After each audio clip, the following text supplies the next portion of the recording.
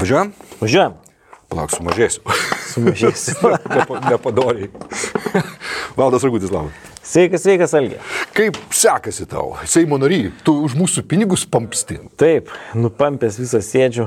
Nieko, šiandien sakiau, dviračių reikia pasivažinėti, kažkaip reikia tą visą, žinai, tas darbas, toks sėdimas, visas kažkaip labai priešingas skauto prigimčiai, bet iš principo gerai. Ir šiandien kalbėsim apie etinę grupę, tiksliau jų visumą, kurių yra pasaulyje daugiausiai. Taip. Ir kurie šiandien elgiasi, ko gero antroje vietoje po rusų šudiniausiai. Tai yra kinai. Žinai, čia kaip pažiūrėsi, čia tuos visus dalykus, kaip sakyt, kada pažiūri taip paprastai, pažiūri savo interesus, tai gal toks vertinimas ir visai teisingas, žinai. Nes tikrai Kinija stiprėja, visur jos yra. Ja. Buvom netaip senai nuvažiavę į Serbiją, autostradą stato Serbijai. Serbija autostradą stato. Jo, ir ten gana akivaizdžiai matosi tas visas investavimas. Tai, tai tokia auganti pasaulio galybė. Bet aš manau, kad neužtenka vien sakyti, kad jie blogi. Kartais reikia truputėlį suprasti, kas ten vyksta. Ir dabar, kaip, pavyzdžiui, mes kalbam čia, bet Lietuva pripažino čia atstovybė ekonominė ir taip toliau. Tai aš nežinau, ar tie žmonės iš tikrųjų žino, kas ten yra ir koks ten statusas ir kodėl ten yra tas toks keistas daiktas kaip Taivanis arba Kinijos Respublika. Ir tiesą sakant, man pačiam yra šitie klausimai ne iki galo aiškus. Už tai aš tai labai domiuosi, nusipirkau tokią storą knygą Kinijos istorija. Tokia galinga. Alibaboj pirkai? Ne, tai yra toks su knygynas čia. AliExpress. Ok, gerai, aš jau kauju. Čia Vilniuje, tai ten tokių knygų yra ir ten yra, gan rimtai išnagrinėta. Prieš tau pradedant pasakojimą, aš tavęs kaip Seimo nario paklausiu. Man pačiam atrodo, kad ilgalaikiai perspektyvai mūsų drąsus, kai kurie sako pernelyg drąsus, kai kurie sako absurdiškai bereikalingi veiksmai, Taivano pripažinimas, šokimas prieš milžiną ir panašiai, mano galva, ilgalaikiai perspektyvai mums duos gerų dividendų. Ir jau šiandien mes matom, kad amerikiečiai žengia, kaip spauda rašė, Lietuvos farvaterį vos ne. Tai šitie dalykai yra šaunus, bet to mes nepamirškim vertybinio aspekto, nepamirškim Islandijos, kaip mes dėkingi buvom Islandija, kaip mums buvo miela. Tai ką tu apie tai galvoji kaip Seimo narys? Tam pradiniame etape mano nuomonė buvo tokia, kad mes nelabai suprantam, ką darom. Mes darom dėl to, kad mums atrodo čia toksai biški šou, biški gražiai atrodys, pakels reitingą sąjungininkų akise ir taip toliau. Tai va. Bet dabar jau praėjus kuriam laikui po šitų sprendimų ir prasidėjus tom Kinijos sankcijom ir kitiem dalykam, tai kaip drąsiem priklauso pasaulis.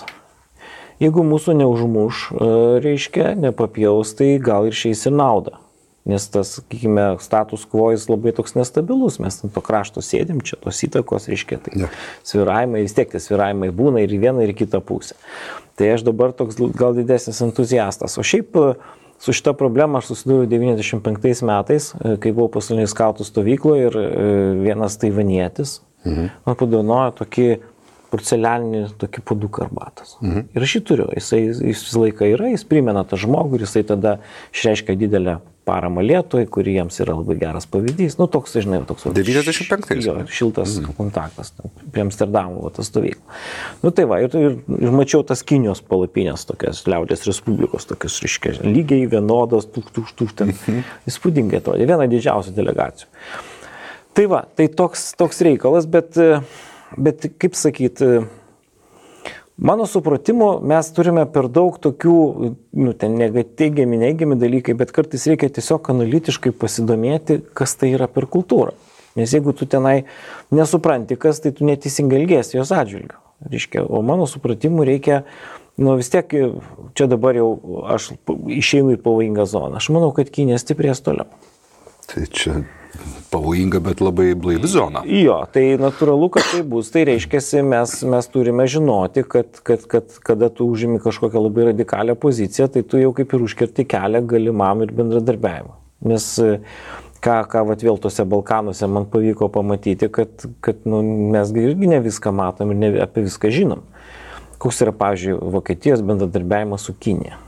kokio lygio. Valdai, mes trumposiuose žiniuose labai daug dėmesio skiriam Kinijai ir kai aš gaunu paruoštą medžiagą, tai man baisoka, kas vyksta centrinėje rytų Europoje, kaip jie tikslingai, tyliai, ramiai, gudriai supirkinėja viską. Ir tam, aš leisiu savo vėl įsiterpti, ir tam telkiama opozicija, šiuo atveju AUKUS, United States, UK, Australija. Ir ta šalis, vadinkim, tai renkamąją vakarų demokratiją su forpostu Amerikos, taip stipriausių žaidėjų. Jiegi neleis Kinijai tai daryti. Ir mes turime, atėjo laikas rinktis pusės. Ir mes renkamės pusės, mes renkamės teisingąją pusę, mano galva.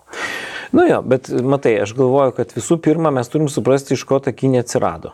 Ir žinai, ir kada pažiūrėsim, iš kur jinai tokia galinga atsirado, tada aš prisiminsiu tai, ką aš sakiau turbūt prieš 20 metų, kada kiniečiai pradėjo supirkinėti automobilių markės, tokias prabangesnės ir kitus dalykus. Tai aš sakiau, jie kvailiai, tie europiečiai.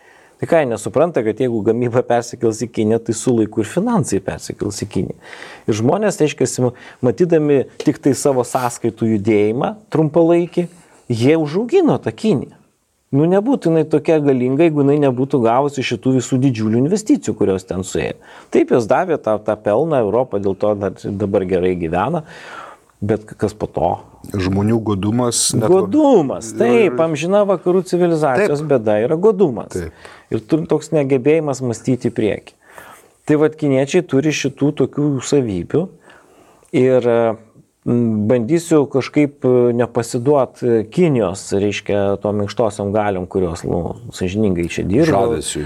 Jo, žavesiui ir pabandyti kiek įmanoma blaiviai tai pažiūrėti ir čia norėčiau ir Patreonų paprašyti nebūti tokiem piktiem, nes tai nėra tokia tema, kurioje aš parašyčiau ten disertaciją ar kažką, bet aš savo laiku vis tiek tyrinėjau tos kiniečių karus su japonais ten ir panašius dalykus, tai visiškas profanavimas gal nesigaus. Kiek tai įmanoma.